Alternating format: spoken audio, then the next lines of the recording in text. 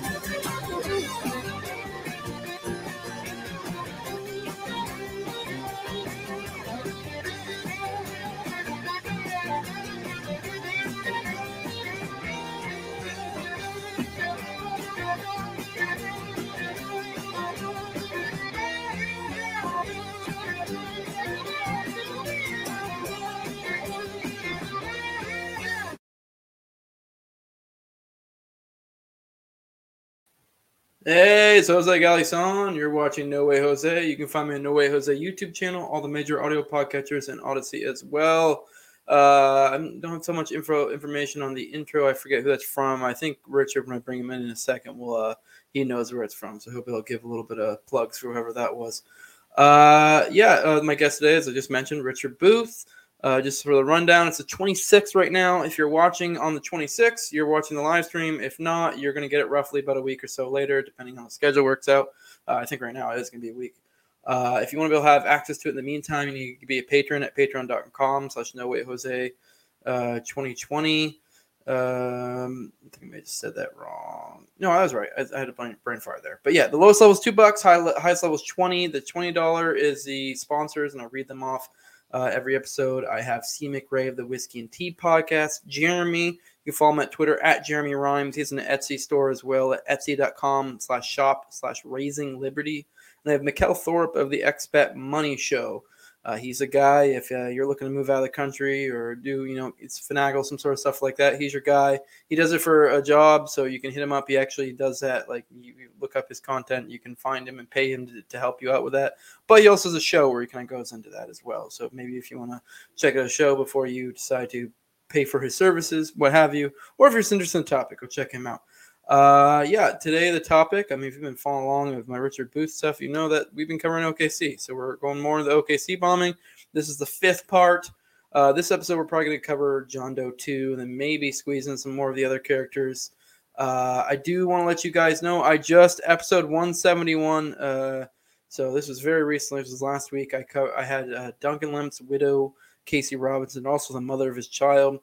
She was pregnant at the time when Duncan Lemp got essentially no-knock raided and essentially just got killed, according to her. And I think she's the most reliable eyewitness. They legit just broke through the windows and essentially shot him.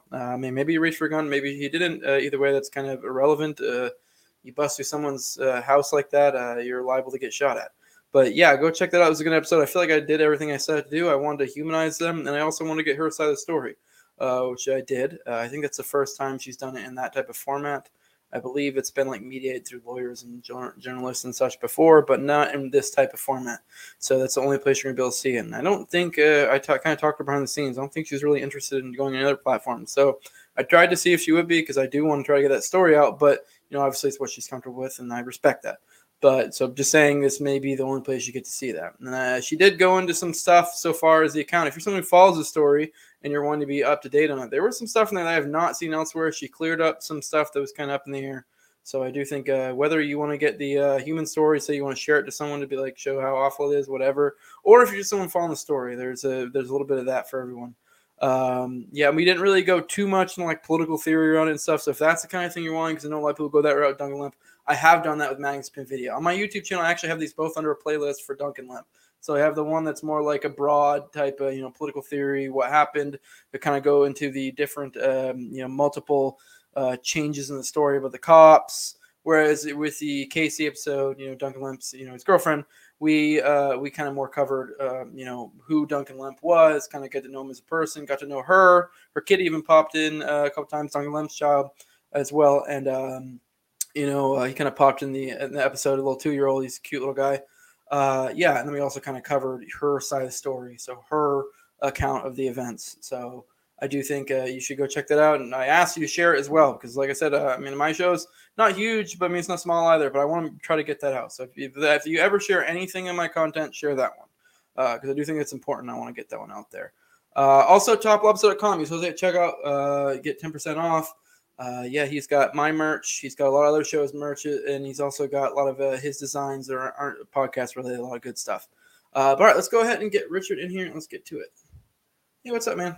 Hey, Jose, how you doing? Good. You want to real quick give let the people know, because I know you know more about that little clip I played. Oh, by the way, I do want to let people know I'm basically out. I've ran out of good little intros. Even that one's kind of a little more vague. It's obviously not completely on topic. It's more like broadly kind of fed shit, bad stuff they do. So if there's anything OKC related or anything like that, feel free to share it to me, or whether it be on Facebook, Twitter, or whatever, hit me up, and because I'm looking for more intros. Otherwise, I'm going to start recycling. I don't know how many episodes we're going to do. But yeah, sorry, go ahead. Let us know who that was, and that way we can give our due. So yeah, that legendary edit there was by Marina. It goes by Marina Oswald on Twitter, and it was a kind of a reply to the CIA employee John Cipher. He's really just kind of an ass, and he posted on Twitter that, the CIA hasn't really done anything bad for 50 years.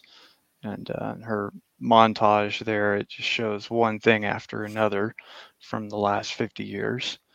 And I thought it was great. It is a pretty concise, and it's all stuff like, I recognize a ton of it, if not almost all of it. And I'm like, and I feel like almost all of it is stuff that's not really even questionable whether the feds were involved. So it's like, it's not like kooky stuff. You're like, I don't know. Most of that stuff is pretty much, okay, yeah, the feds. Obviously, like 9/11, I know I'm not saying it's like an inside job, but at the very least, even if you're on the very, very light end of the conspiracy side of it, you got to at least admit there's definitely weird. You can obviously attribute their involvement in kind of lifting up the Taliban, prior, and then also there's the aspect of like whether there's foreknowledge, and even then whether there was foreknowledge or not after the fact. I know it's like damn near confirmed that the feds very much whisked off some essential Saudi people because they had some weird connections and stuff. I don't know the details. That's definitely more. God, what's his name? I'm forgetting his name. I'm trying to. Adam Fitzgerald. Yeah, Adam Fitzgerald. There you go. Yeah, that's definitely his territory. But it's pretty undeniable. Even if you're on the light side of the conspiracy stuff, there's definitely some weird Fed connections. Not saying it was an inside job or they did it particularly, but to some extent, it's at least the result of their actions, whether intentional or unintentional. So, and then the aftermath, But all right. Before we can do it, keep wanting to do this every single time. Let people know who you are. Give them your credentials. That way, because I want to continue to remind people, you're not just pulling the shit out of your ass. This is stuff you have sources for. You've done the work. Obviously, go double check the stuff. We're about to give the sources right here, so you can go check them out to make sure we're not just blowing smoke up your ass. So that way people know this is all legit. Obviously, to some extent, you can probably kind of tell if you're intelligent when we use conjecture, but for the most part, all this stuff is stuff that you have sources for. Absolutely right. So I'm Richard Booth. I write about the Oklahoma City bombing, and I have donated my archive of research materials to the Libertarian Institute, which you can find at libertarianinstitute.org/OKC. You can find there many hundreds of news clippings, FBI documents, ATF documents, all kinds of documents that I have on this case that I obtained from other researchers, such as Roger Charles provided me a great deal of documents, and he wrote a book on the bombing called Oklahoma City, What the Investigation Missed, which is really kind of what started me down this path. And then also I've obtained a lot of material from Wendy Painting, who wrote a fantastic book on the bombing as well, called Aberration in the Heartland of the Real. And so all of the documents that I kind of amassed, I wanted to have in one place online for potential students to access. And Scott Horton at the Libertarian Institute graciously offered to host them on his server, and they're all searchable, and it's a useful resource for students. Yeah, and then the purpose of this podcast series, if you guys haven't been able to tell, we're on part 5 right now, and we've been going deep on like almost every little Nitnoid character. Although I wouldn't say Nitnoid; there's a reason we're going deep, because I think they're all important. So I mean, I'm trying to make this essentially you taking that stuff and doing our best to kind of have all of it and crafting sort of, and not necessarily a narrative, more providing the stories possible narratives along the way. That way, this is kind of a quick and easy. And then if you want to then go look into it deeper, different strokes for different folks. Because I know not everyone's going to go deep through the sources, and I know a lot of people like content like this. But with that, I'm trying to. I mean, someone asked today, hey, you should do 10 episodes, and I'm like, I'm all for it. If we have enough content, we'll keep digging. I'm willing to do. We still have, I think, 5 or 6 more major/minor characters I want to cover. I don't know. I don't think every one of them merits an entire episode, but if they do, I don't care. We'll cover an entire episode in each little character. I'm completely fine with that. But yeah, I do want to remind you guys, if you're watching the live stream, once again, I will try to get to, if you have any pertinent questions, I'll bring them up. Obviously I see a bunch of guys in the chat. Thanks for showing up. I see Junkie Jeff. I see, Kyle Howell, one of my patrons. I see Fire Pixie, see Anna Banana, see all you guys there. I see you. So if you have any questions, feel free to pop in. We'll gladly answer them. They'll probably be saved more towards the end. That way we don't get too thrown off. I do want to start out with, like I said, this is going to be more like, oh, hey, Force Mommy. I want to make this more like this episode, I think we're going to go more like John Doe 2. Because we've covered Strassmar, Roger Moore. We've covered Nichols, which I think were all, super essential. And I think in the order of importance, this actually makes sense. Don't get me wrong, John Doe 2 is important, but, I think those ones in a certain sense kind of take it over. But I do want to cover John Doe 2, and the reason why is because then we're going to start going to other characters, and I want this to be in the forefront of people's mind as in future episodes we go through these individual characters. Like, is this John Doe 2? Wink, wink, hint, hint. Probably not. None of the guys really fit the bill of the character. Not to spoil it, but I do think it's important to keep in mind that there is this John Doe 2 character out here that's very involved in what the hell is going on. But yeah, I do, before we get into that, and this to remind you, this is, to some extent, this endeavor is also being crafted by you guys watching the show. People bring up different stuff that we forget or different questions. Someone brought up, and I feel like it's fitting since we just covered Nichols, the death of Nichols' essentially stepson, the child of his second wife that he got in the Philippines, 15-year-old when he picked her up, which obviously is weird. But whatever, we can move past that. But she was pregnant when he brought her back to the States and had the kid. And he basically raised the kid as his own. And I was not aware that he died, and there's weird circumstances around it. And then I also, we were talking kind of behind the scenes. This led to another conversation, some other stuff about McVeigh. And I do think this is pertinent information to kind of be able to understand the characters we're dealing with Nichols and with McVeigh. And it kind of really definitely plays on what we were kind of talking about last week with Nichols kind of looking like maybe he was just some sort of guy who got in over his head and was kind of just scared and didn't really have the option to get out to some extent. So, but yeah, I've gone on enough. I want to hear about the kid that died, and that'll probably lead to other conversation. Yeah, so Nichols, it was his, I guess you could say like his stepson, but he did raise the child as his son. His name was Jason. And like you said, Marifé was pregnant when they got married. And Marifé told Terry, that she, admitted that the child was not his. And she said, if you want to end it, I understand, and all that kind of thing. And they reconciled. And anyway, Nichols did end up, signing the birth certificate. He did raise the child as his own. And there, people in Nichols and his family, there was some pushback. Some people in the family, for example, didn't think the kid was good enough. And they even said, that he should be using cloth diapers because he's not good enough to deserve disposable diapers. Kind of a crappy thing to say, but he just ignored them, and he gave the child love and attention, and did act as his father. Now, having said that, um, in November of 1993, he did die on Nichols' property. When this happened, Terry Nichols and James Nichols were out in the field. It's a farm. They're working out on the farm, and Tim McVeigh happened to be staying with them when this happened.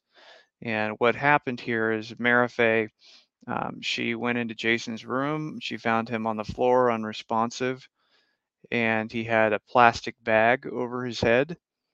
Stored in that same room, his room with his crib, there was a lot of packing material, and evidently that included a lot of plastic bags that had to do with the materials that Nichols sold at gun shows.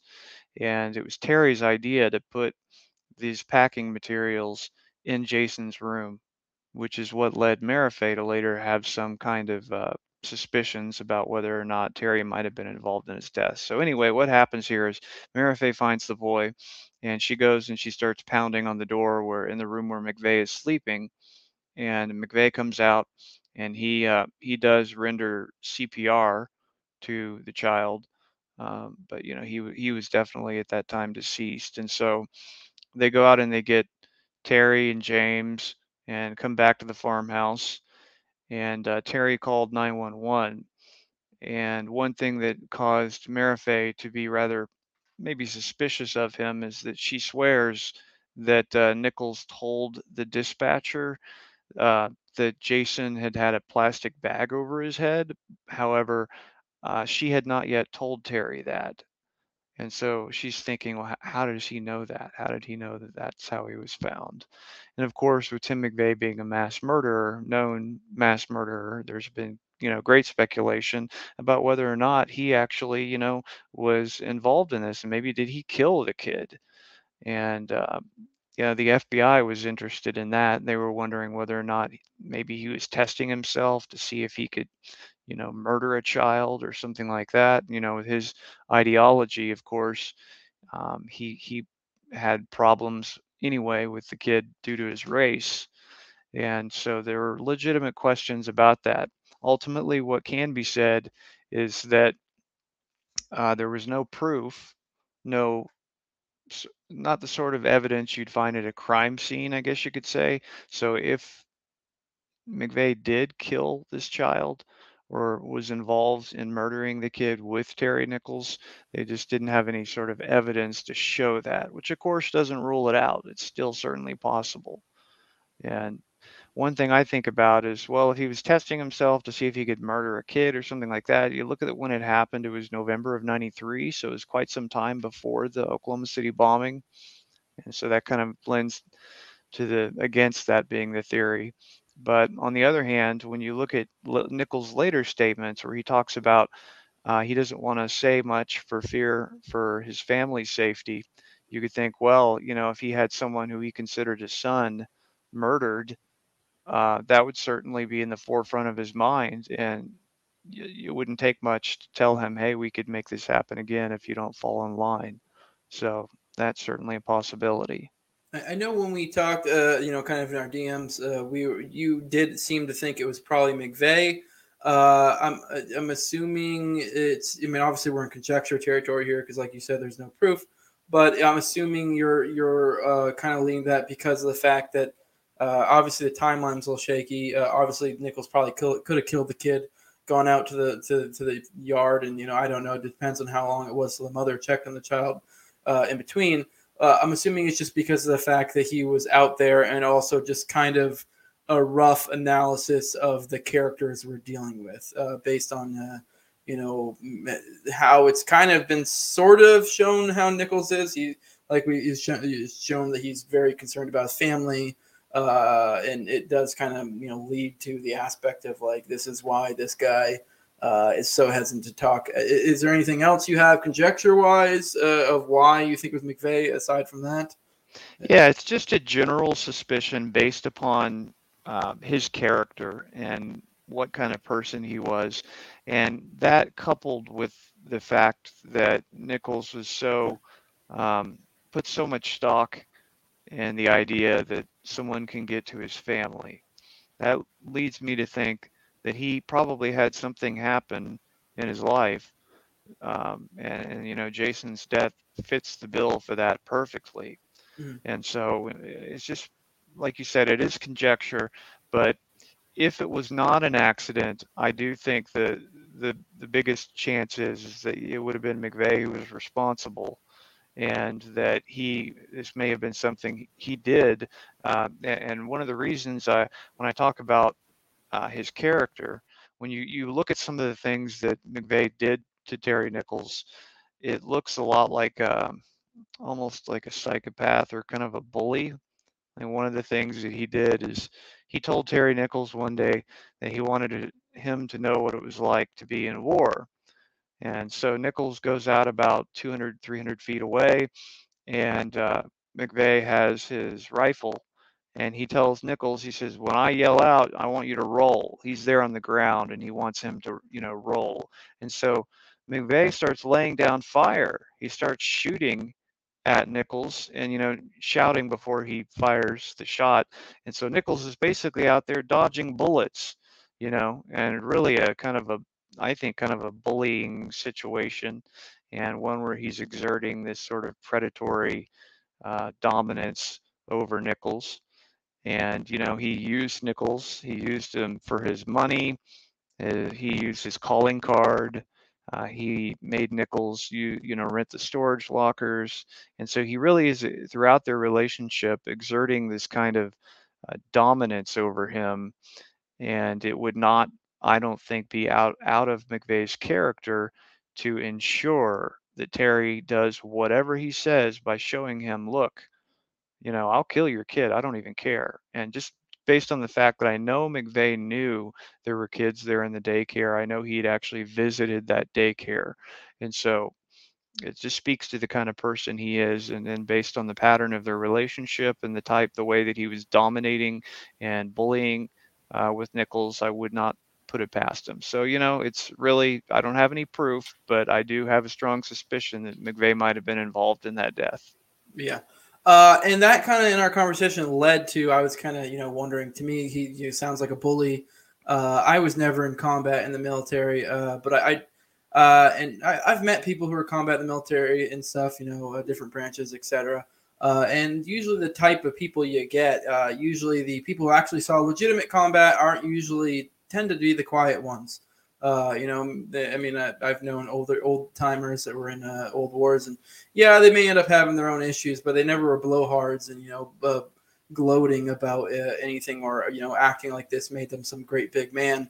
It's always seems to be the ones who either didn't see combat, or maybe they were there but didn't really see it. That kind of brought up us talking about his time in the military. And I kind of and you brought up a few things, so I guess I'd like to get you to elaborate on a little bit, the kind of what McVeigh saw, what kind of actual combat he saw, what role he served in combat, what kind of, shit that he said he did while he was there, because I do think that provides a valuable insight into his psyche. Sure. Yeah, the type of combat he experienced was absolutely nothing compared to most American combat veterans. You have to understand, he was in the Gulf War where they're fighting largely Saddam Hussein's conscripts. And these are people who oftentimes the American military would show up and they would just all start surrendering. So here you have McVeigh, and he's in the most powerful military in the world, and he is in an armored Bradley fighting vehicle, and he was basically shooting Iraqis from the safety of the interior of this Bradley vehicle from long distances. And oftentimes, in some cases, people who are surrendering or people who did not obviously have arms in some cases.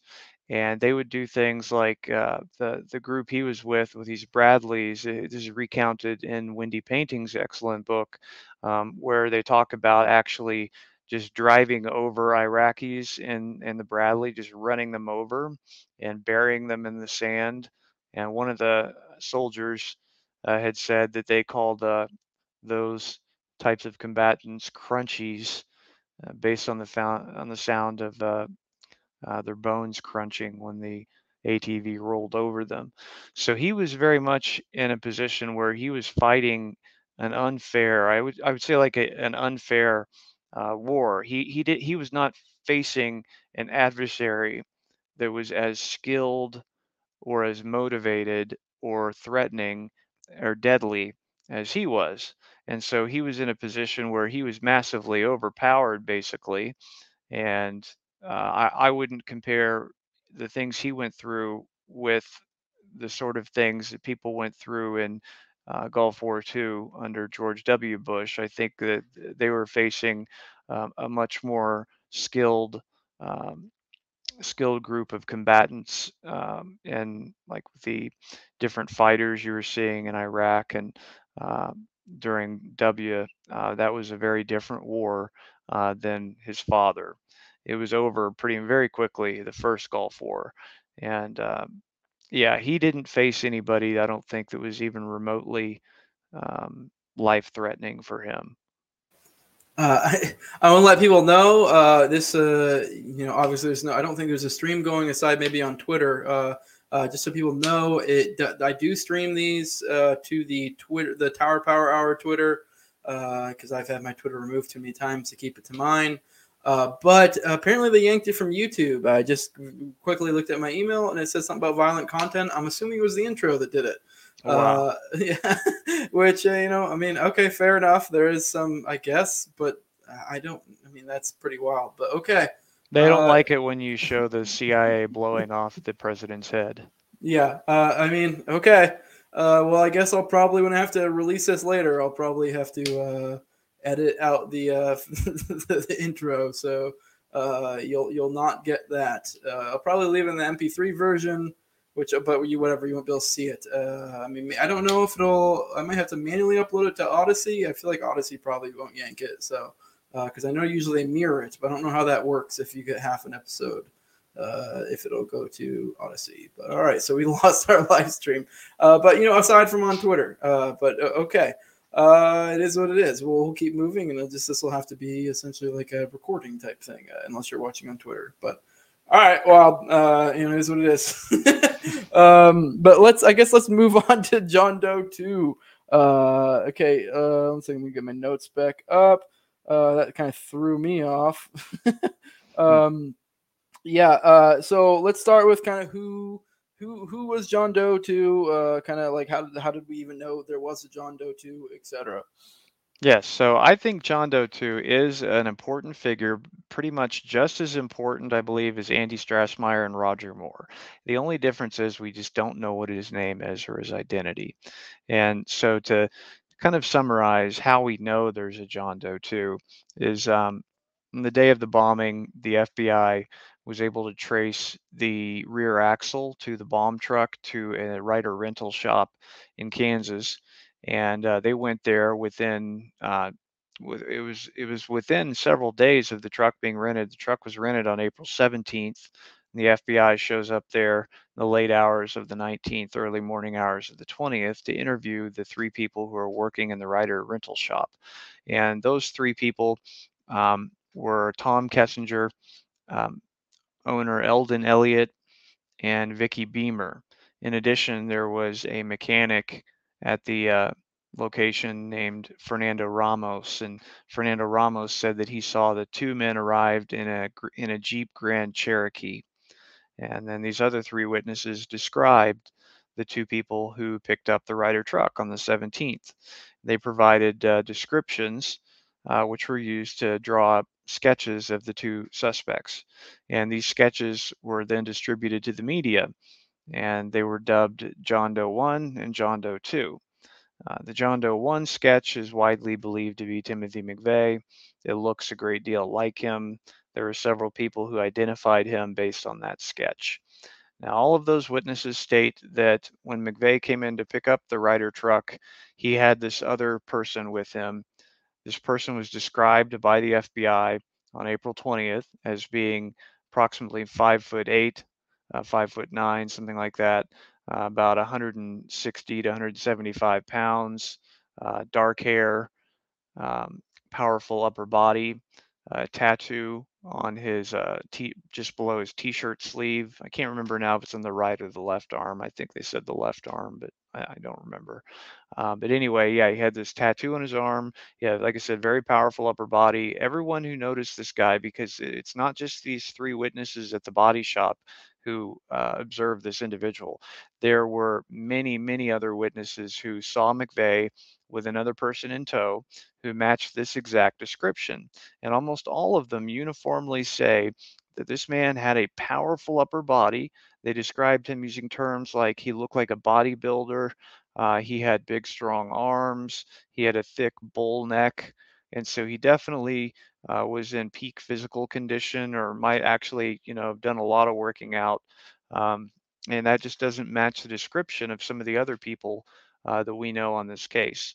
So, in addition to the people at the Ryder rental agency who saw this guy with McVeigh, um, every witness who saw McVeigh in Oklahoma City on April 19th when he delivered the bomb, and there were about 20 some odd witnesses from downtown Oklahoma City.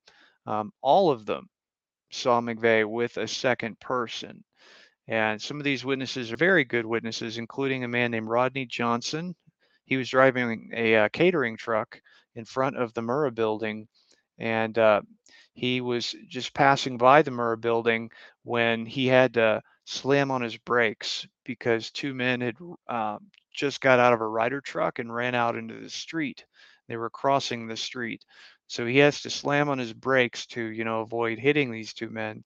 And he got a good look at the two. And he told the FBI a description of the two men he saw, and those descriptions matched John Doe 1 and John Doe 2 from the Ryder rental agency. And he later identified one of the men that he saw as Timothy McVeigh. When he saw McVeigh on television, he said, "That was the guy I saw." And this is a man who he saw them leaving the Ryder truck when they parked it right there at the scene of the crime. He could have been called to testify in court, and he could have left no question that Timothy McVeigh was the one who delivered that bomb. But what we'll find here is that the prosecution, what they did is they pulled kind of a trick where they did not call any of the witnesses from Oklahoma City, not one. They called no one. Instead, they take Roger Moore, who I think should have been a co-defendant, and they make him a key witness. And then they take Michael Fortier, who also had some involvement, and they make him a key witness. So they essentially take his two co-conspirators and they have them point the finger at McVeigh to avoid having to call any witnesses into court, because every single one of these witnesses would have been asked by the defense if anyone else was with McVeigh. And every single one of those witnesses would have to say, yes, he did have someone with him.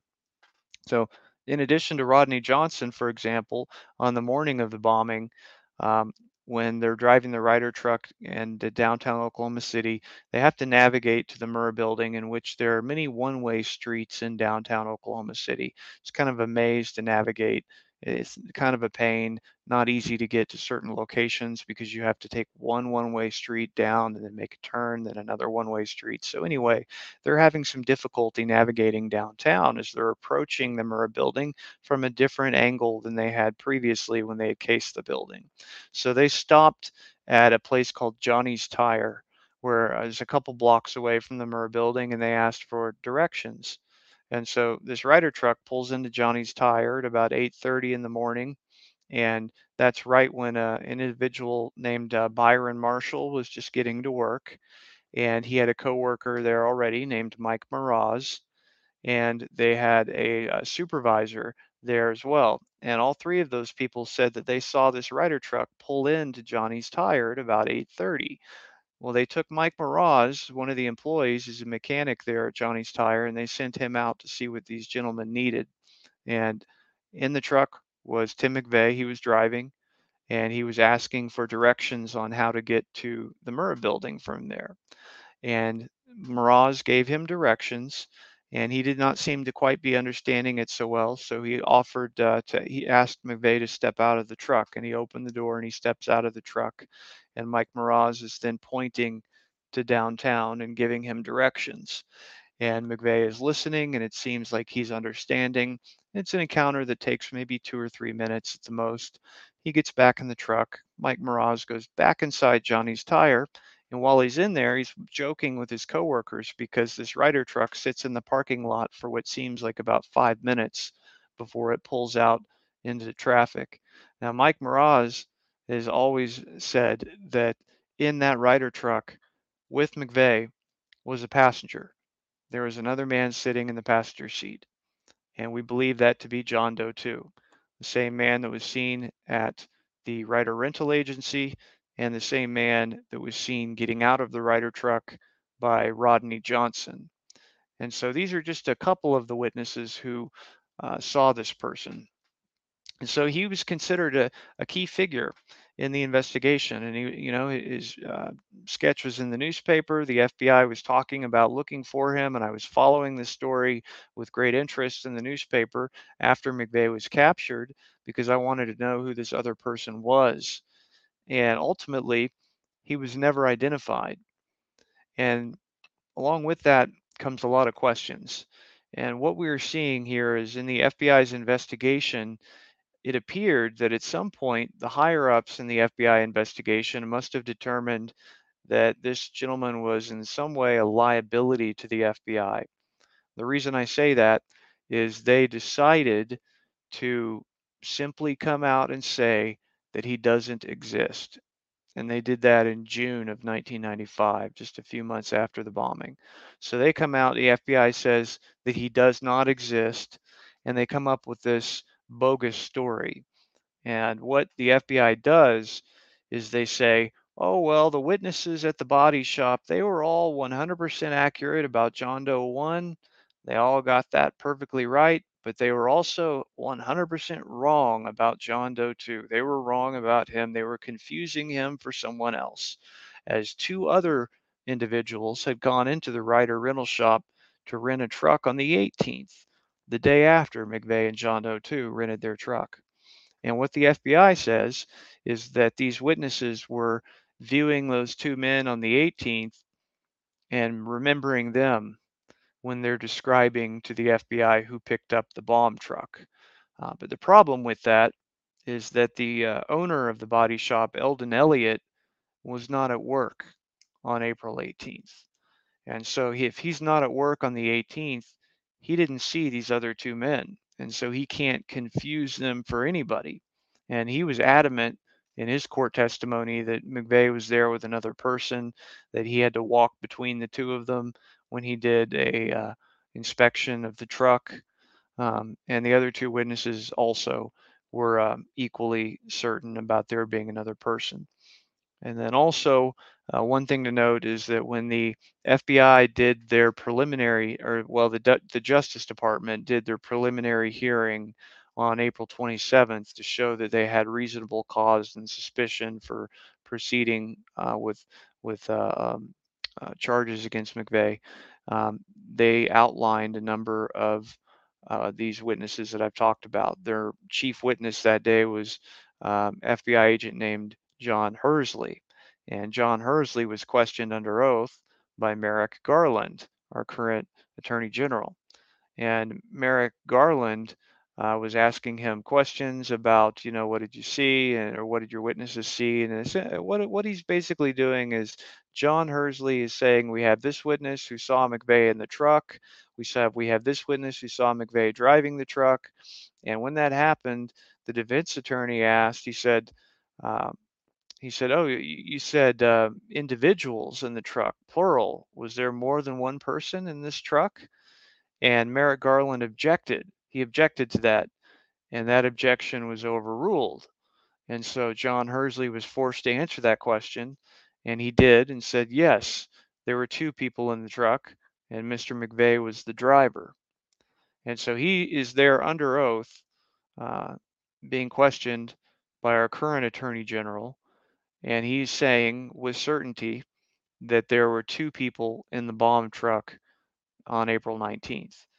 And Merrick Garland has never explained to us why he and his people at the Department of Justice never identified that second man, and in fact have changed their story on that second man. And he had multiple other witnesses too that were alluded to in that preliminary hearing. The one I mentioned named Rodney Johnson, the catering truck driver, he was alluded to by John Hersley during the preliminary hearing. He mentioned him. He mentioned a gentleman who was, well, he didn't use his name, but he was referring to Mike Mraz. And so all these witnesses that I talk about are the very same witnesses that the Department of Justice used in their preliminary hearing to show that McVeigh was their suspect. But then when it came time for trial, none of them appeared. And it's obvious why none of them appeared at trial. It's because every one of them saw McVeigh with another guy. And we also have to think back to something I covered on a previous episode, this figure named Robert Jacks. In the fall of '94, Nichols and McVeigh and a third man are showing up to buy property in Missouri. And it's in the middle of the bombing plot when they're sourcing bomb components and so forth. And this guy is a key figure based upon the fact that the witnesses say that he was the one doing all the talking. He was the boss of the group. He was like clearly the leader. And he's there in the middle of the bombing plot. And that there is another person who's like John Doe 2 insofar as that he's a key suspect who has not been identified. And there are some similarities between this Jacks figure and this John Doe 2. They were both very muscular, and witnesses described them as having a military bearing, like a presence that reminded them of someone who might be active duty military. And so these are the basics of what we know about John Doe 2. But what you can say as well is that when McVeigh was driving into Oklahoma City, starting on the late night of April 19th, or I should say early in the morning on April 19th, like at 12 midnight, 1 in the morning, he's driving into Oklahoma City, and he stops at an Easy Mart in Kansas, and he pulls in there to put fuel in the Ryder truck. He goes inside the Easy Mart to use the restroom, and meanwhile, John Doe 2 comes inside the Easy Mart, and he picks out a sandwich from the deli counter. And this witness, his name is Richard Sinnott. He said that McVeigh came out of the restroom and paid for the gas and paid for John Doe 2's sandwich. And then they both walked out the door together. And then he proceeded to watch as the two argued with one another right outside the door, where McVeigh was very animated and kind of in John Doe 2's face. And they obviously upset about something. And then he watched as McVeigh kind of got in his face like a top sergeant, like a drill instructor or something. And then he goes and gets back into the Ryder truck and John Doe 2 as well. And they start to pull out. And as they start to pull out, Richard Sinnott notices that a pickup truck and a sedan were actually out there in the lot, which he didn't know from his vantage point. He didn't see until they started to pull out. But they start to pull out, and he sees that it's a convoy. There is a Ryder truck, there is a pickup truck, and a sedan, and they all pull out together and continue down the highway together. And so that is where the witness accounts start on April 19th. So they start with multiple people, and they end with multiple people. When you have a witness who saw McVeigh fleeing the scene, with Rodney Johnson, he sees 2 people fleeing. And all of the witnesses in between saw the same thing. They just remember McVeigh, and they remember him having another guy with him. And to me, what got my interest in this case is that when the FBI said John Doe 2 does not exist, I thought, oh, wow, they're making up something here. I'm being lied to, because I'd read all these accounts and they'd seen the sketch and I'd read all about it. And now all of a sudden he's not real. That doesn't, make any sense to me. And that's what's caused me to persist with my interest in the case this many years. I don't know if you touch on this. I know you did bring up the appearance. Maybe I'm wrong. Maybe I missed you saying this, or maybe you didn't. The sketches and the descriptions, they said he if I recall correctly, he kind of was of a darker complexion, so maybe like a light-skinned black fellow, maybe even a dark-skinned guy. Whether it's a white guy that gets a lot of time in the sun, because I get pretty tan, or Italian, Hispanic, and then also his facial features. If you look at it, do kind of look like maybe there's something a little bit just ethnically different than just a generic white guy. Am I off there? Was that a thing? Because I feel like you maybe didn't touch on that, or maybe I'm wrong. Well, if I left that out, my apologies. You are correct. You are correct there. He was described as having a darker complexion, and some people described him, they would say possibly American Indian. Some people would say he might have been Mexican. There's another person who said he might have been half white and half Pacific Islander, like maybe he was part Filipino or something like this. So there definitely was some confusion over this gentleman, because all of the witnesses did describe him as having a darker, or some would even say it said an olive complexion. So it runs the gamut. You could be talking about someone who's an Italian. You could be talking about a guy with a deep tan. Could be talking about someone who is Native American, someone who is maybe part Mexican. But what's so confounding about that is the fact that McVeigh and all the people that he ran with were basically white supremacists. And so it's not the kind of guy that they'd normally hang out with, So that right there in itself is kind of confounding, but that is indeed what they said they saw. So that's what we should report.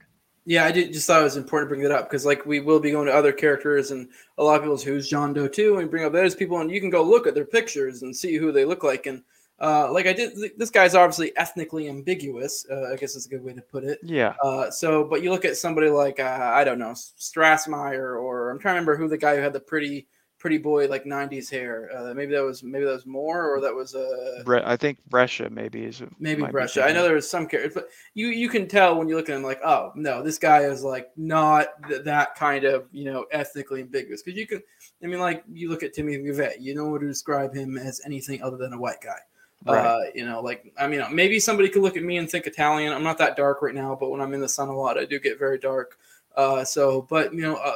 Some people, like my friend Top Lobster that I brought up earlier, if you see him, he's Puerto Rican, but you look at him and you could probably make conjecture different things. So, but I do think it's important to bring up. So, if you're trying to figure out who it is, it is, and you also can rule out certain figures based on their build. A lot of people would like to say, well, I think Richard Guthrie, or I think that Andy Strassmeyer is John Doe too, and I would rule them out for various factors. I used to think, when I first started reading about this and looking into it, I was convinced that it was Andy Strassmeyer. But looking at him, and first of all, he's too tall.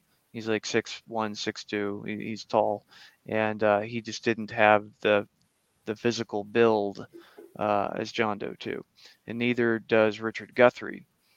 Though Richard Guthrie did have a tan a lot of times, he just didn't have the build.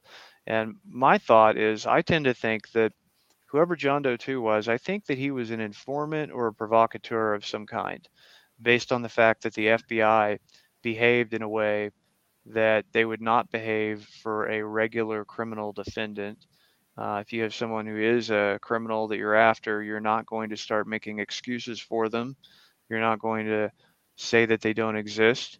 You're not going to. In fact, I have a document that was sent by the San Francisco field office, and it was talking about some other unrelated matters. It doesn't matter really what it was talking about, but there's a section there at the end that says that in view of the fact that the Oklahoma City Command Post has directed all offices to hold John Doe number 2 leads in abeyance, I have no further stuff on this matter.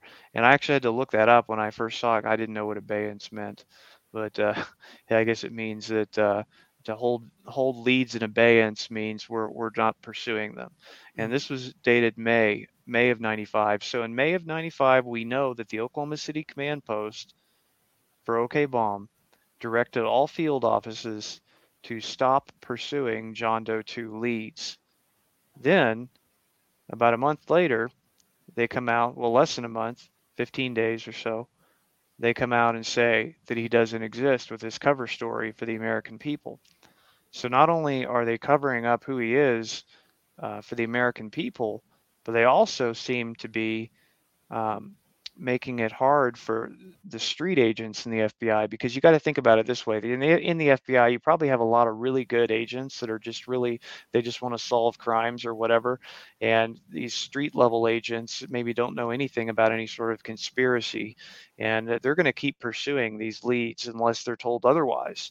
And so someone high up in the FBI investigation who realizes that this guy is a liability, that he's some type of informant or asset, he actually would have to direct those agents to, hey, stop doing this, and he doesn't have to give a reason why. When the FBI tells you to do something, you just do it.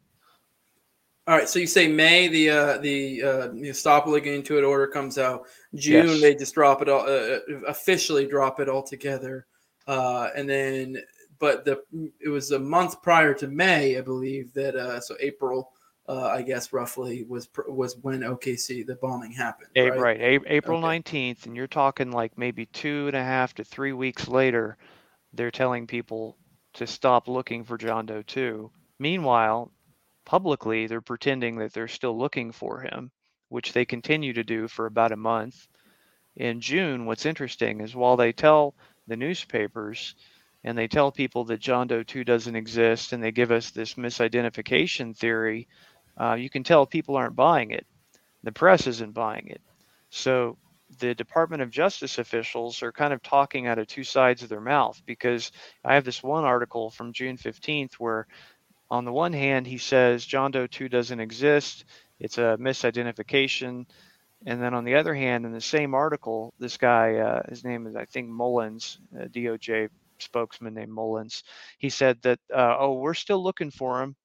So he says, he doesn't exist, but then, don't worry, we're still looking for him. You really get the feeling and the gut impression that there is some dishonesty going on with that, based upon that, and it's that in and of itself, that they're going to try to pass this bogus story out and then send you mixed messages by saying, we're still looking for him, which they did that for a couple months after. They would keep pushing the misidentification theory, and at the same time try to allay your fears or suspicions by saying that we're still looking for him. All right. Well, are there any other major or minor aspects of John Doe 2 that you would like to cover before we move on? Well, let me think here. Well, with John Doe 2, just the main things I'd like to cover is just to emphasize that they're, for example, what I think I'd like to say is that Danny Coulson is an FBI agent who was in charge of the crime scene at the Oklahoma City bombing investigation. And he was interviewed by the BBC in, I think it was 2007. And he appeared on a BBC special about the bombing, because he was part of the investigation. And Danny Coulson said on that broadcast that he believes there is something to John Doe 2. What he said is that we have 21 witnesses who saw Tim McVeigh in downtown Oklahoma City with another person. He'd say, I would understand if it was maybe one or two, but 21 people? That's a lot. He said that's pretty powerful.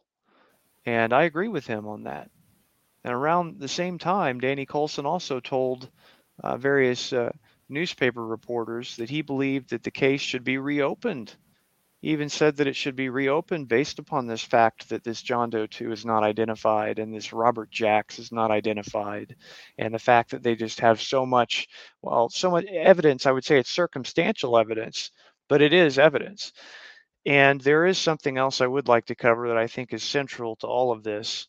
And I believe that the FBI knew on day one of the bombing who John Doe 2 was. The reason I say that is they had the bombing on videotape.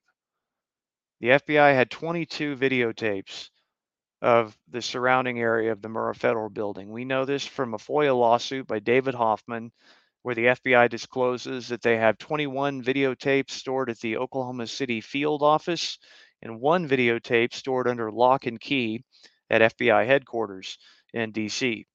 And so they disclosed that they have these 22 videotapes. Now, separate from that, I have an FBI document that was written by an FBI agent named Pamela Matson.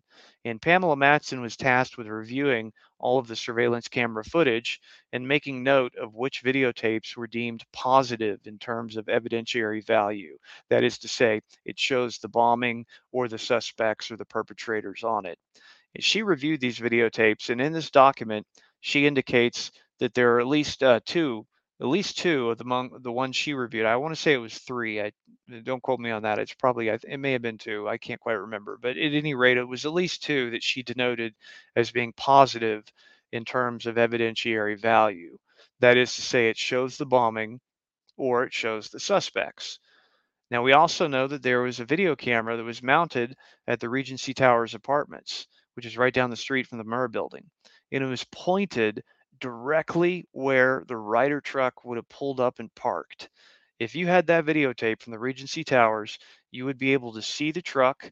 You'd be able to see you'd be able to read its license plate, and you'd be able to see the two perpetrators stepping out of the Ryder truck. Okay, and I believe that the FBI got that video. And other confirmation of this surveillance camera footage comes from other FBI documents from October of 1995, where the FBI has some informants inside NBC, the news network. And what happened there is on October 30th, there was an FBI report generated that said they had a source inside NBC who said that an FBI agent out of Los Angeles, California, was attempting to sell the video footage of the Murrah bombing to Dateline NBC for $1 million. And in this FBI document, it talks about the agent who's trying to sell it. It provides some information that might be enough for a good journalist to identify who he is. I'm certain he probably got fired from his job because they did investigate. They opened an Office of Professional Responsibility investigation to find out who it was trying to sell this videotape. Now, in these documents, there are several of them from October 29th, 30th, 31, talking about this. And what we know from these documents and subsequent investigation is that the agent who was trying to sell the footage for $1 million screened this footage for Dateline NBC at an Orange County sheriff's home. And it says in these documents that the footage that was screened was a compilation tape, so it showed multiple camera angles, including up to and including the bombing itself, even showing the explosion. Okay, so I believe what was screened there was probably the one tape that was under lock and key at FBI headquarters. I believe it was a compilation tape of all of their positive videos where they put in one tape all of the ones that they have in sequential order. And I believe that was probably what was screened there. And this video was alluded to briefly by Danny Coulson in 1999. He was on Book TV talking about his memoir. And when he was talking about his memoir, a book called No Heroes, he said, and this is on videos, the video's on YouTube, I put it on my channel. Danny Coulson says about McVeigh, he says, we had him on videotape. We had videotape of the truck pulling up a couple minutes before 9. And so he admits it. And there's enough circumstantial evidence there coming from the FBI's own documents that shows that they absolutely had videotape of this bombing, that it necessarily would have shown what all of the witnesses saw, which was two men get out of the Ryder truck. So we would know with certainty that McVeigh had someone with him. And that was published in the newspaper. In fact, October 28th, 1995, headline story. This was published by Associated Press all over the United States, papers all over the U.S. It said that surveillance videotape shows passenger and Ryder truck. And law enforcement sources quoted in the article said that the tape is too grainy for you to be able to make out his face, but you can see that there's a passenger sitting in the Ryder truck with McVeigh, and that it comes from the surveillance tape. And if you go back and you read the news stories on the bombing, that I have on the Libertarian Institute, these talk about the surveillance tapes. They talk about, law enforcement is quoted talking about them. Law enforcement is quoted talking about the fact that there are 2 people on tape. They're quoted talking about the fact that they have a second getaway vehicle that they see in downtown Oklahoma City that has McVeigh's license plate on it. And it's not the Marriott Marquis, it's another vehicle. And there was speculated at the time in the newspaper that John Doe 2 might have made his escape from downtown Oklahoma City in this secondary vehicle. And so, yeah, the surveillance tapes, I think, are also central to proving that there was another person with McVeigh, and that person, I believe, was this John Doe 2 figure. Yeah, and maybe you said it already, but if I recall correctly, their excuse for where the surveillance tapes went was they lost them. We don't know. And yeah, it's just a little ridiculous to assume that many surveillance tapes just disappeared. Alternately, we lost them, or what they did is Jesse Trinidu took them to court, and he sued the FBI for these videotapes, and he was successful. And a judge forced the FBI to go back and produce some videotapes. And what they produced is interesting. It's a set of different videos that all seem to stop working at 9:02 a.m. and then they resume a short while later, meaning the tapes are obviously edited. These tapes that were provided to Jesse Trinidu are missing the key moments that the law enforcement sources quoted in the newspaper who had seen the tape said was there. None of that appears in what was released to Jesse Trinidu. And I believe, as Jesse believes, is that the material that was released to him was sanitized, if you will. It was cut, and they probably have destroyed that material, I think. I don't think we're going to have any luck. Well, here's what's going to happen. One of two things, and I've been worried about this for some time, is I believe that it's possible at some time we might see a video appear. And this video will show one person getting out of the Ryder truck. It'll show McVeigh, and that's it. And I think it might be basically a CGI'd or deep fake type deal where it's been doctored. I could see that happening. Just the level of corruption we see here. If they're going to do something like this and cover up, who's to say they wouldn't do something like that? And so that's something that I anticipate might happen. And so if any new evidence or tapes all of a sudden appear, I'm going to be suspicious right away, especially if it doesn't show what the documents say it should show. Yeah, at this point, it's damn near an indisputable fact there was a second person, in my opinion. But, I think you may be right. And I would hazard, I know it sounds crazy to people, paying attention that, oh, my God, that they would doctor it to that degree. But I would implore you, okay, this sounds silly. Just go to YouTube, type in, I forget what it's called, but Matt Stone, Trey Parker, deepfake. They have a little show they did just for funsies, which I'm sure it probably wasn't high budget. Where they just did deep fakes and they just made little comedic skits where they had people look like Biden, Trump, whatever, just different figures, Elon Musk, whatever, and just made them say ridiculous stuff and pretend it was them. And it looks, there's some points you can tell, but this is just them, just for funsies throwing together their own little, probably low budget deep fake, and deep fakes are completely legit to this day. So there's no reason why they couldn't doctor it and make that happen. Sure. Well, sure. And if you think too about the videotape quality, in 1995 on a surveillance camera, it was probably like 320 by 200. As far as poor resolution, it would be real easy to doctor something like that. And that is taking it to an extreme level. But I think if we ever reached a point like in Jesse's case, where the judge has been consistently ruling in his favor and forcing the FBI to produce things, I would not put it past them for them to produce something that was bogus. Yeah, that or in 50 plus years, we may just get the full on legit thing, but no one cares at this point because that's how it works with all this crazy stuff, Mockingbird, MK Ultra, Northwoods, stuff gets released, decades later when it's just no longer a thing. And then, people who bring it up sound crazy because it's just become the, national discourse of the opposite, right, or the different or not that. And so you sound crazy because most people don't look into these things. Right. So, absolutely. These are things that the feds, fully admit, but then act like, oh, but we don't do that anymore. Okay.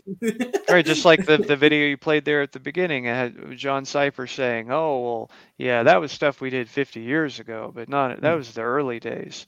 Yeah. But one thing I've thought is that I think there probably are some retired FBI agents out there who have got a VHS tape down in their basement or up in a closet that has the surveillance tape footage on it. The reason I think that is that you had an agent here in Los Angeles who was not even assigned to the Oklahoma City bombing, who went into the evidence, made a copy of the surveillance tape, went and tried to sell it. So if you have one guy doing that, who's to say other people didn't also make copies? And there was an article about this in a magazine that was an article about the whole surveillance tape attempted sale.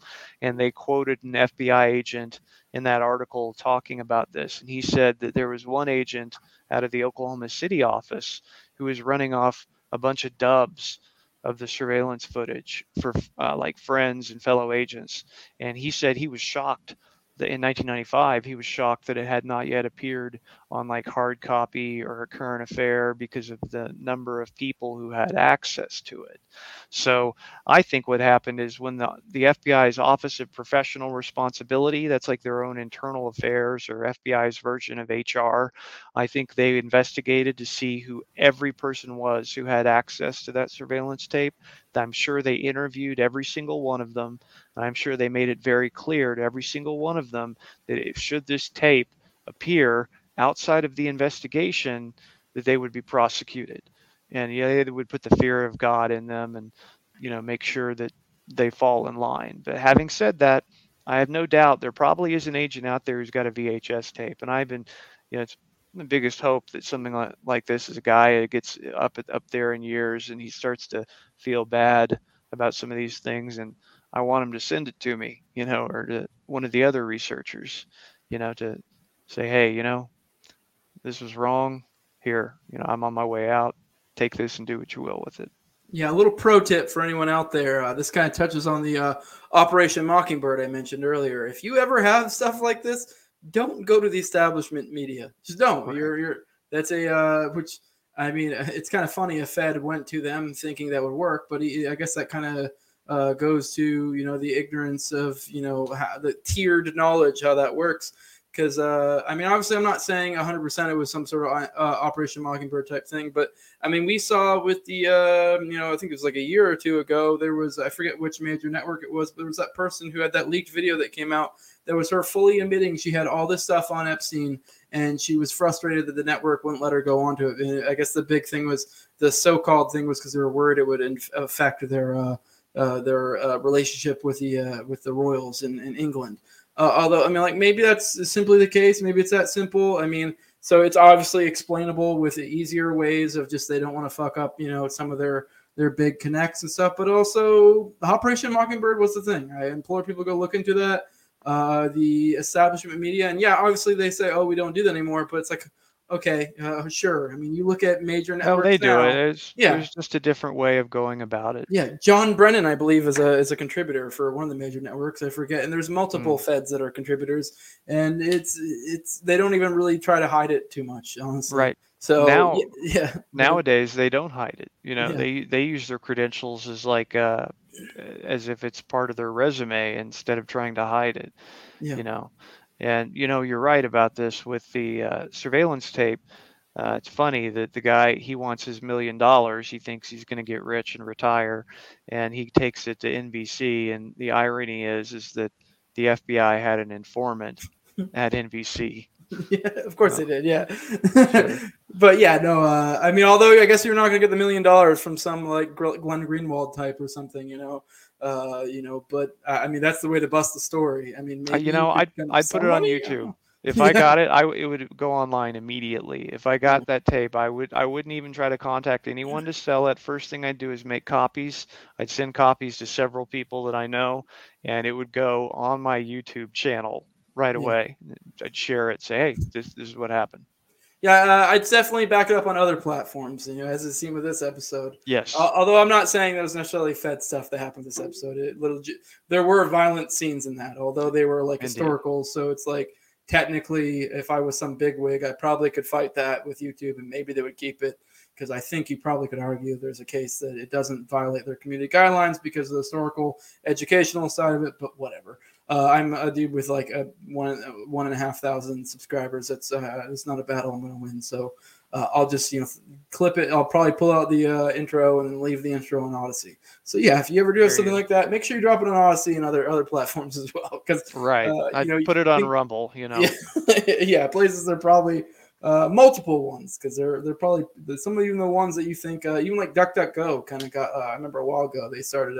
I forget what they did, but I don't remember exactly what they did, but they were very much starting to act like Google. So, point being, don't trust any establishment type stuff. But all right, we've covered John Doe 2. I guess to finish out this episode, and it weirdly kind of fits, John Doe 2 kind of being heavily implied as some sort of foreman or something. Let's talk on Carol Elizabeth Howe, because that was a character I actually just found out about. I wasn't planning on talking about. I believe she is an out-and-out Fed. There's not even an argument about it. And there are some weird ties with her and the gang of the McVeigh folks, essentially. So Yes. I'll let you talk on that. Yeah. Carol Howe, she's an interesting figure. You could say she's a Fed. I mean, I would call her a snitch. She was an informant. She wasn't really a provocateur of any sort. But she did provide a lot of very useful information. So her story is kind of an interesting one. She was from kind of a rich family in Tulsa, Oklahoma, kind of like a preppy, popular type girl, but she had kind of a wild streak in her. She wasn't one of these preppy girls who was like all the others. She was more kind of wild, and what she did, I guess, is that she claims that she was assaulted in a park by two African American men, which supposedly radicalized her. And so what she did is she reached out and contacted a gentleman by the name of Dennis Mahon. And Dennis Mahon is a guy who ran something called White Aryan Resistance in Oklahoma. And people in Tulsa know who he is because, he runs for mayor every time that comes around. That election comes around, he always runs for mayor. Of course, he always loses, but he always runs. And he's just known as a local loudmouth and a racist. And he had this dial a racist hotline where you could call this number, and he had a recorded message every day. And so she started calling dial a racist, and she eventually got in contact with Dennis Mahon. And when she got in contact with him, they started talking to one another. They started seeing one another. She kind of developed a relationship with him.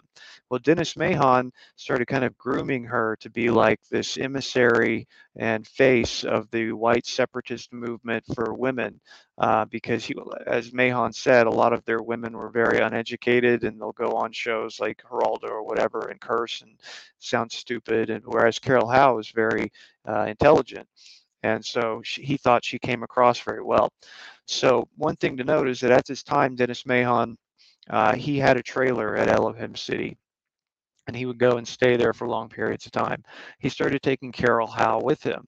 And so she was at Elohim City in the fall of 1994, at the very same time the bombing plot was formed there by Andy Strassmeyer, Tim McVeigh, and these others who we believe were involved. And so she was around when these meetings were happening, and she was also fraternizing with all of the key suspects and the key people there. So she was in a very good position to get information. Evidently, Dennis Mahon started to be abusive with her, and she was resentful of that. Now, I don't know the exact details on this, and I'd have to steady up on it because offhand I just don't remember. But ultimately, what it comes down to is because of the way he was treating her and all this, she volunteered to the ATF to inform on him, and so kind of a vindictive girlfriend type deal. So she goes to the ATF, and they recruit her as a confidential informant and open a case on White Aryan Resistance. And they are asking her lots of questions, and they are asking her or tasking her, that is, with going to Elohim City and doing things like writing down license plate numbers, getting the names of the people who are going there, telling what they're saying. And she did that. She gave them the names of everybody who was there. She told them that Andy Strassmeyer was talking about assassinations, mass shootings, bombings. She said that Dennis Mahon and Andy Strassmeyer went with her in the fall of '94 to case the Murrah building, and that they did that about 3 times. They were looking at targets for a bombing. And this is around the very same time that this meeting happened, in the fall of '94, where Andy Strassmeyer and Tim McVeigh and the others planned out this whole thing. And so she was right there in the thick of it. And her investigation eventually kind of went inactive, I guess. And what happened is when the bombing happened, she was brought in on April 19th. She was brought into the FBI command center, and she was debriefed. And a debriefing is where basically they just ask her questions. So they're asking her all these questions. She's answering and telling what she knows. And the authorities, they begin to believe that there's a connection between the people she was reporting on and the people who carried out the bombing. And the ATF wants to send her back to Elohim City because they believe that suspect number 2, John Doe 2, might be at that location. And they also believe that people at Elohim City were involved in the bombing through conspiracy. And so they want to send her back. And something interesting happens. Her identity is compromised. So before she can go back to Elohim City, an FBI agent, I want to say it was Blanchard. I could be wrong, but I think it might have been Blanchard. Anyway, her identity was compromised as an informant by him in some of their internal communications that were not closely held. And so they had a legitimate fear that that information might have got out. And so they actually had to prevent her from going back to Elohim City out of fear for her safety. And then after the feds blow her cover, they arrest her, right? So they go and they arrest her and her current boyfriend, and they try to take material that she had confiscated from Elohim City, which was pieces of grenades that she had Dennis Mahon on tape. He was taking these inert grenades and he was making bombs out of them. He was packing them with explosive material, basically making them active again. So she had this material that she was gathering for her ATF investigation. Well, the FBI, they go and when they arrest her, they take this material and say that she had bomb-making material. Of course, the irony is this is stuff she was gathering as part of a law enforcement investigation. And it was entirely, it was obviously politically motivated. They were doing this because she was a threat.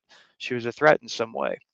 She was talking about things that the FBI didn't want people talking about. They didn't want to hear anything about John Doe 2. They didn't want to hear anything about other accomplices. They certainly didn't want to hear anything about law enforcement investigating these people in advance. They wanted to hear none of that. So the way they shut her up is by arresting her. And she got off on that. She went to trial and all that, and she did not get into any trouble because, she was not guilty. She ultimately had to change her name, and she now is living under a different name. One interesting bit of trivia is that her life story the rights to it were purchased by Rahm Emanuel's brother, which I thought that was weird. Rahm Emanuel, this big-time political and Democrat guy. His brother buys the rights to Carol Howe's story almost as it looks like a way to you buy this rights and then sit on it and never use it to make sure that no movie gets made about it. I thought that was interesting because I guess it would probably make the Clinton administration look really bad because it all happened, on his watch. That's basically who Carol Howe is. She was right there. She knew some of the key people. She knew Andy Strassmeyer was talking about doing stuff, and that's one whole reason they wanted to raid Elohim City and arrest Andy. Like we talked about on the Strassmeyer episode, one big reason for that is due to what they had Carol Howe there investigating. I mean, they were already interested in Strassmeyer, but with Carol Howe, they got someone who was right there with him and who could be around him and, could collect evidence. All right. Well, it sounds to me that she's a good example of foreknowledge and/or involvement. One thing I missed was she speaking out in any way, or was or was this the feds kind of getting on top of it before that was a possibility type thing? Yeah, so she wasn't speaking out, but what was happening is there was media figures who had found out who she was, Oh, okay. mostly J.D. Cash, and he was covering her story in the McCurtain Gazette. And so it was starting to get out in the media. Okay. So you got to control the optics, make her look like something Exactly. different. I'm sure probably behind closed doors, they're like, hey, shut the fuck up. This will go away. And obviously, yeah, I guess there's a story that got bought. So she's sitting pretty with a different name. And yeah, okay. Well, that comes together now, who she was and what, and another piece of the puzzle of the many different aspects of how this isn't entirely what it seems. Absolutely. And if people are interested, I have a transcript of an interview with her for one of the networks. I think it was ABC, maybe 2020, one of those programs.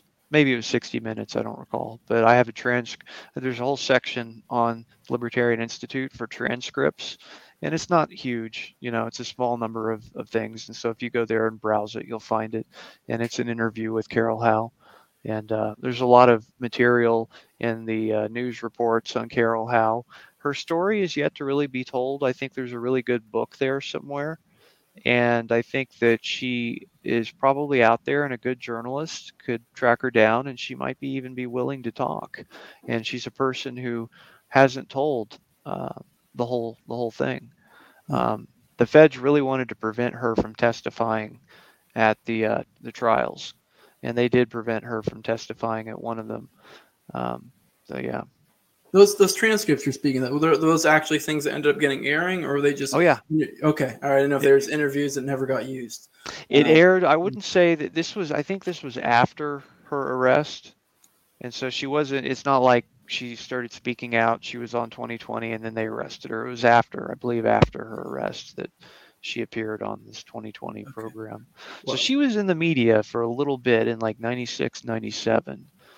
I recommend anybody reading about Oklahoma City to read up on her, because she was a key witness. She was there. She saw it. She knew the people.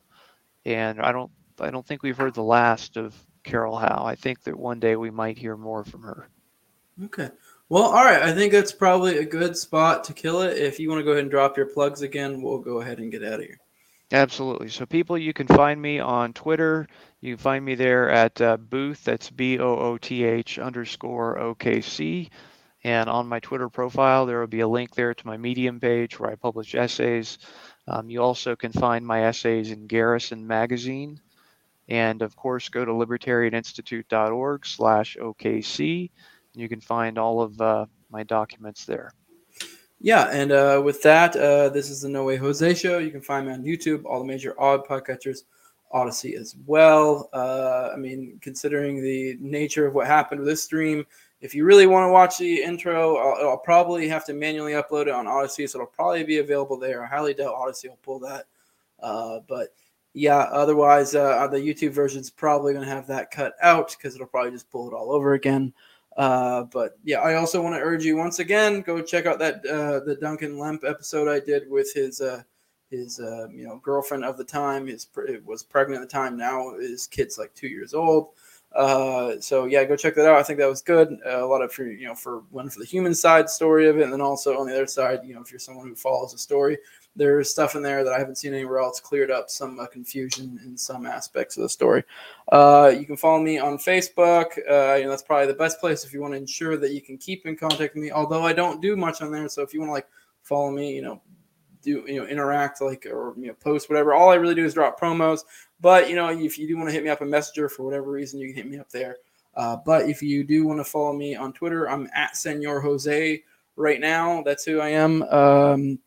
But yeah, wait, is it Senor Jose? Yeah, Senor Jose 2020 is what it is. And if you want to support me, patreon.com, just No Way Jose 2020.